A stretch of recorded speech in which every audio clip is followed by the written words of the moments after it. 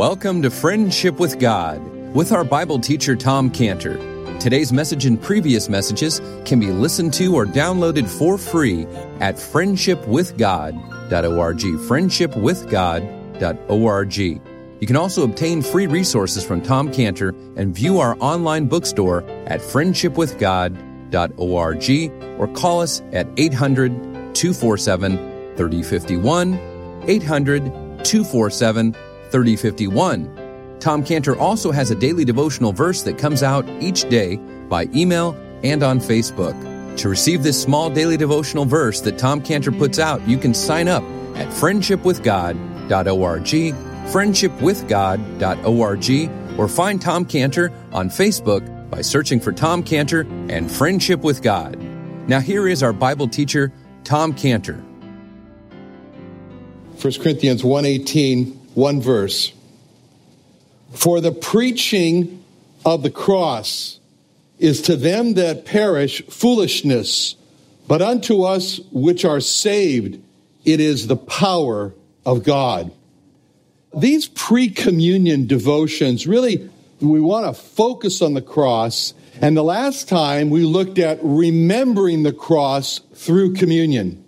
And the purpose of all of these studies on the cross is to make us feel like we're right there. When the Lord was crucified, we want to feel as though it's today. We want to feel as though it's right now. We want to feel like we are there.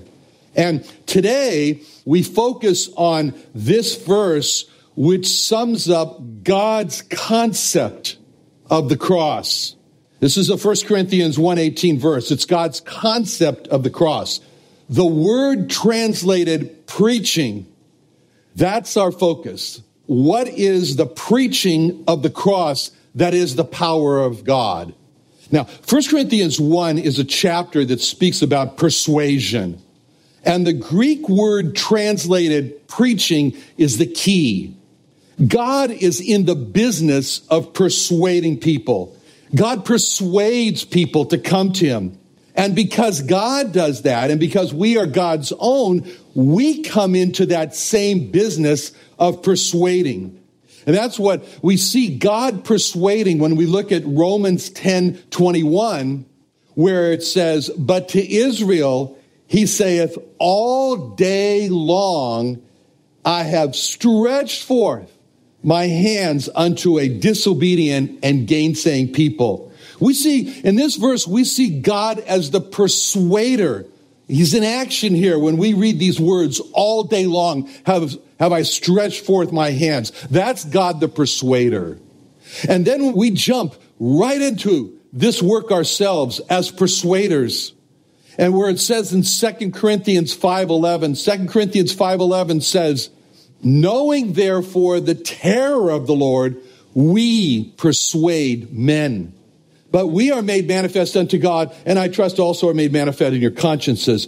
2 Corinthians 5:20 says, now therefore we are ambassadors for Christ, as though God did beseech you by us. We pray you in Christ's stead, be ye reconciled to God. These are verses about us as persuaders. But the question is, how does God persuade men? And the subject of how to persuade men was actually shaped by a Greek philosopher who lived over 400 years before the New Testament was written, and that philosopher was Aristotle. And Aristotle used 3 words to describe 3 ways to persuade people. And God uses all 3 ways to persuade people. But there is one way, there's one method that God sets as his main or his primary way to persuade people. The first word that Aristotle used in the Greek language was the word ethos. Ethos. And that describes the first way to persuade a person. We get our word ethical from ethos. And it means to persuade a person based on personal credentials or character or image.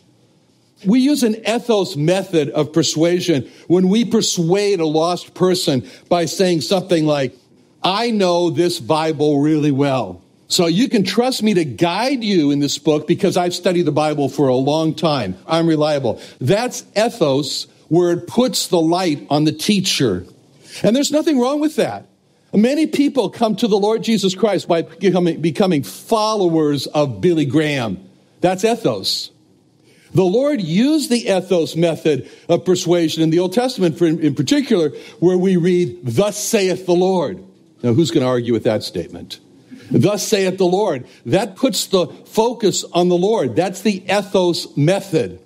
The ethos method of persuasion works by impressing a person with the person, the character, or the image of the persuader.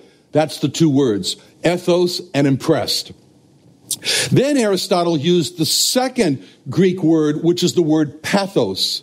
Pathos to describe the second way of persuading a person. We get our word passion from pathos, and it means emotional. It's an emotional appeal. We use the pathos method of persuasion when we seek to persuade a lost person by saying something like, as soon as you die, you're going to be ushered into your own judgment, and then you'll be thrown into a miserable hell forever. So that brings about emotions. We use the pathos method of persuasion when we show a person the movie The Passion of Christ. And that brings out an emotional response. There's nothing wrong with that. Many people have come to the Lord Jesus Christ from an emotional appeal. At times, the Lord used this pathos method of persuasion when, for example, the Lord Jesus Christ said in Luke 13, 1 through 3, it says, there were present at that season some that told him of the Galileans whose blood Pilate had mingled with their sacrifices. And Jesus answering said unto them, suppose you that these Galileans were sinners above all Galileans because they suffered such things? I tell you, nay, but except ye repent, you shall all likewise perish. That's a pathos method of persuasion. The pathos method of persuasion works when a person is afraid or he's moved emotionally. But the third way of persuasion is the main method. It's the method that God primarily uses to persuade people. And it's described, as Aristotle used the third word, by the word logos. You see, we get our word logical from logos. Logos means to persuade a person with logic or reason. We use the logos method of persuasion when we seek to persuade a lost person by saying something like, God as the creator owns us, and here's the evidence that God is the creator, which is what we do at the Creation Museum. And then we see the Lord using this logos method of persuasion, which is a method of stop and think. When he appealed to logic and reason, as he did in Isaiah 1:18, when he said, come now and let us reason together, saith the Lord. Though your sins be as scarlet, they shall be as white as snow. Though they be red like crimson. See, those are all methods of stop and think. Let's reason together. Come now and let us reason together. That's the logos method of persuasion, by logic and reason. And the logos method of persuasion works when a person stops and thinks deeply. See, last Friday at family night, I had the privilege of encountering 3-year-old Kaylee Cable as she started to walk up the stairs. And so it was important to persuade Kaylee not to go up the stairs. So if I would have made myself look big, which I can do, and didn't say a word, just shook my head no, that would be the ethos method of persuasion, where Kaylee would have thought, he's so big, I should not go up those stairs. And I would not have had to say a word to get Kaylee to respect me. I would have impressed her. See, by the ethos method, Kaylee would be impressed of this seeming big authority. But on the other hand, I would have gotten above her on the stairs and made a scary face, which I'm also good at. That would be the pathos method of persuasion, where Kaylee would have been afraid. And I also would not have had to say a word for Kaylee to be afraid of me. But on the other hand, if I would have sat down on the stair next to her and said, Kaylee, let's talk. You are too little to use these stairs, because these stairs were not made for little people. They were made for big people, adults. And if I would have explained all that with words, that's the logos method of persuasion. Unlike the other two ways of persuasion, I would have had to use words or logos to get Katie to stop and think and reason and use logic to understand, to come down. See, by the logos method, Katie would have to think. And that's the method that God primarily uses to persuade people. The logos method of persuasion. It's the sila of stop and think in the scriptures. You have to use words for the logos method of persuasion. And that's the reason why the word logos in the Bible is translated word. See, that's the method that God primarily uses to persuade people. And how appropriate today that we hear from Wycliffe Bible translator Joanne Galt translating the words of God into this language. The logos method works with words. The Lord Jesus Christ primarily used the logos method. That's why in John chapter 1, the Lord Jesus Christ is called the logos, or the word, as it says in John chapter 1, verse 1, John 1:1. In the beginning was the Logos, and the Logos was with God, and the Logos was God. See, John 1:1, in the beginning was the Logos Word, and the Logos Word was with God. The Logos Word was God. And then John 1:14 says, and the Logos Word was made flesh and dwelt among us, and we beheld his glory. The glory is of the only begotten of the Father, full of grace and truth.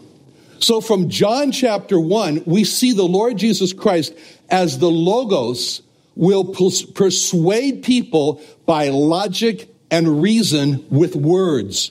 And people will have to stop and think and understand and be persuaded by reason.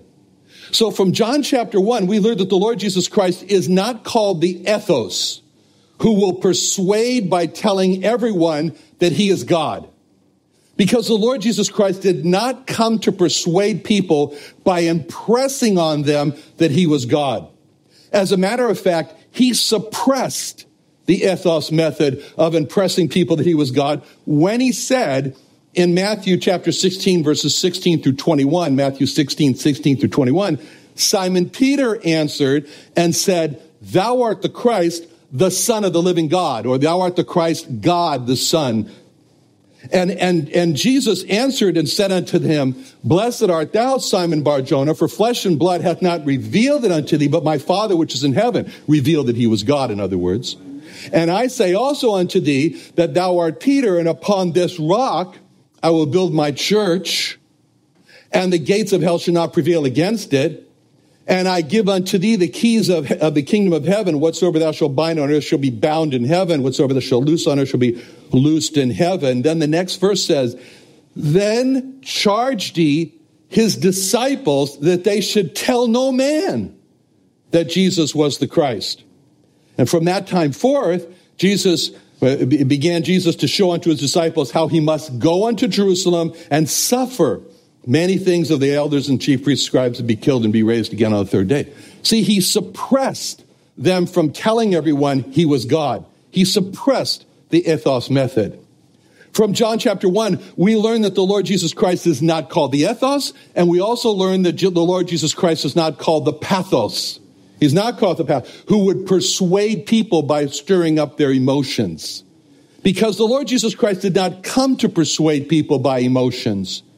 For example, when the emotional subject was brought up of his mother's body, that he changed the focus in Luke chapter 11, verses 27 through 28. Luke chapter 11, verse 27 to 28. And it came to pass as he spake these things, a certain woman of the company lifted up her voice and said unto him, Blessed is the womb that bare thee, and the naps, or the breasts, which gave thee suck.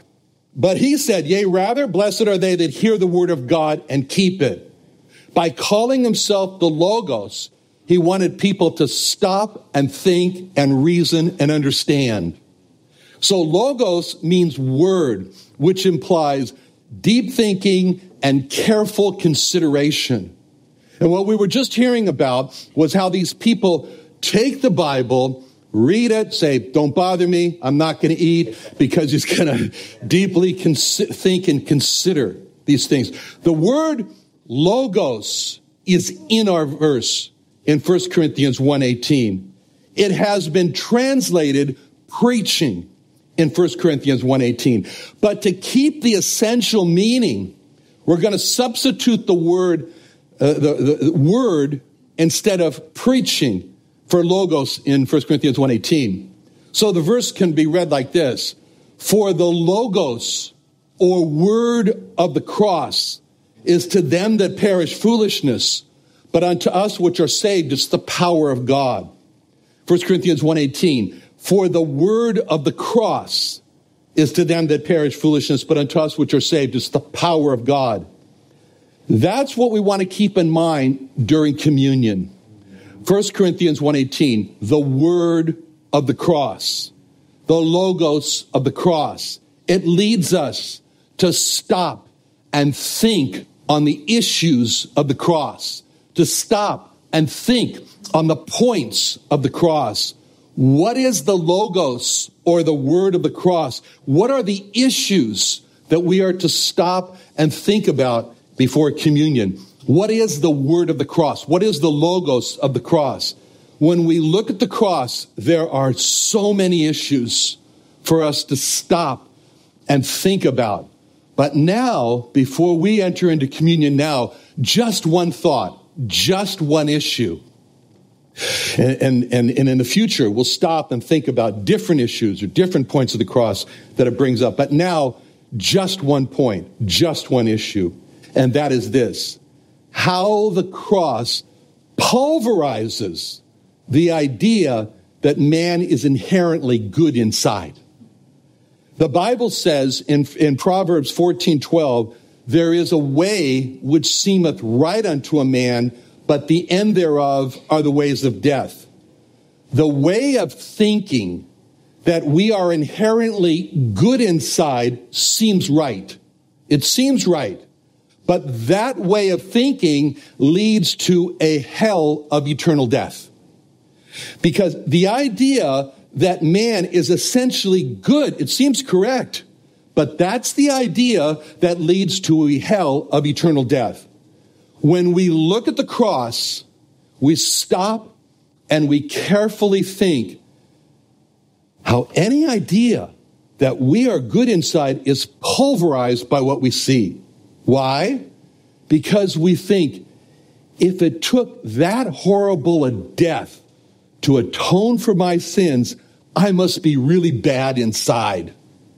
And if I am that bad inside, I desperately need the Lord Jesus Christ as my Savior. I desperately need his death as the payment for my sins. That leads to life. That thought leads to life. So today, as we look forward to participating in communion, we want to consider the special importance of what we're about to do.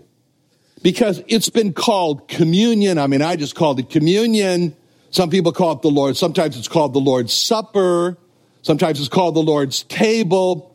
But from the name that is most commonly used in Scripture to describe what we're about to do, it's the breaking of bread. Why is it called the breaking of bread? Because of the scripture we just read in 1 Corinthians 11:23 through 24. For I have received of the Lord that which I also delivered unto you, that the Lord Jesus, the same night in which he was betrayed, took bread.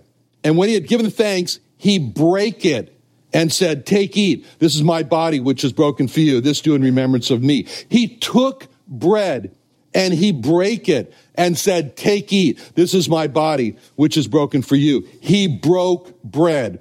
That's why we call it the breaking of bread. Before considering what the breaking of bread is, we want to consider what the breaking of bread is not. There are two misconceptions or deceptions about the breaking of bread. The breaking of bread is in no way a means to obtain salvation, because the breaking of bread is restricted to believers only. Second, the breaking of bread is not transubstantiation, where the bread and the juice or the wine become the actual literal body and blood of the Lord Jesus Christ. Nowhere in Scripture are we taught that the breaking of bread is a continuation of the sacrifice that the Lord Jesus Christ made once and for all on the cross.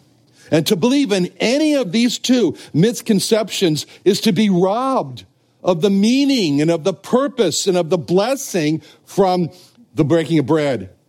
Now, an important question to ask or to get an answer to is why? Why do we do this? Why do we break bread? Why do we have a communion service? And the answer to this question is seen by two words that the Lord Jesus Christ used twice in verses 24 and 25. And they tell us why we do this. It says, these two words are, this do. This do. See, those are the two words that the Lord said, this do. And they show us clearly that to break bread is a matter of obedience. It's a matter of obeying the Lord. For believers, it's an act of obedience. It's not a matter of, it seems like a good idea. It's not a matter of, I like it, so I do it. It's a matter of, I must, because I'm commanded to by the Lord Jesus himself. That's why the breaking of bread is called an ordinance. And there are two ordinances that the Lord Jesus gave us. First, baptism, which we're all going to do next week, praise the Lord, and breaking of bread or communion this week. Baptism and communion are matters of obedience because the Lord commanded us to. And here at the chapel, we have a breaking of the bread available every Sunday at 9:30 a.m. And I know there are many obstacles to the 9:30 communion service, but to come to that service, to break through all those obstacles is a statement of a desire or a willingness to obey the Lord. And to not come is a statement of it's too much, it's a burdensome duty. Now, the next question is, what is the greatest motivation for coming to the breaking of the bread?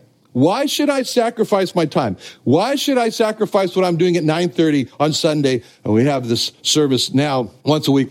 But why come at 9:30 to the breaking of bread? What's the greatest motivation for me to come? The greatest motivation for coming weekly to the breaking of bread is to remember what the Lord Jesus said when he instituted the breaking of the bread. In Luke 22:15, it says, and he said unto them, with desire, I have desired to eat this Passover with you before I suffer. The Passover became the breaking of the bread.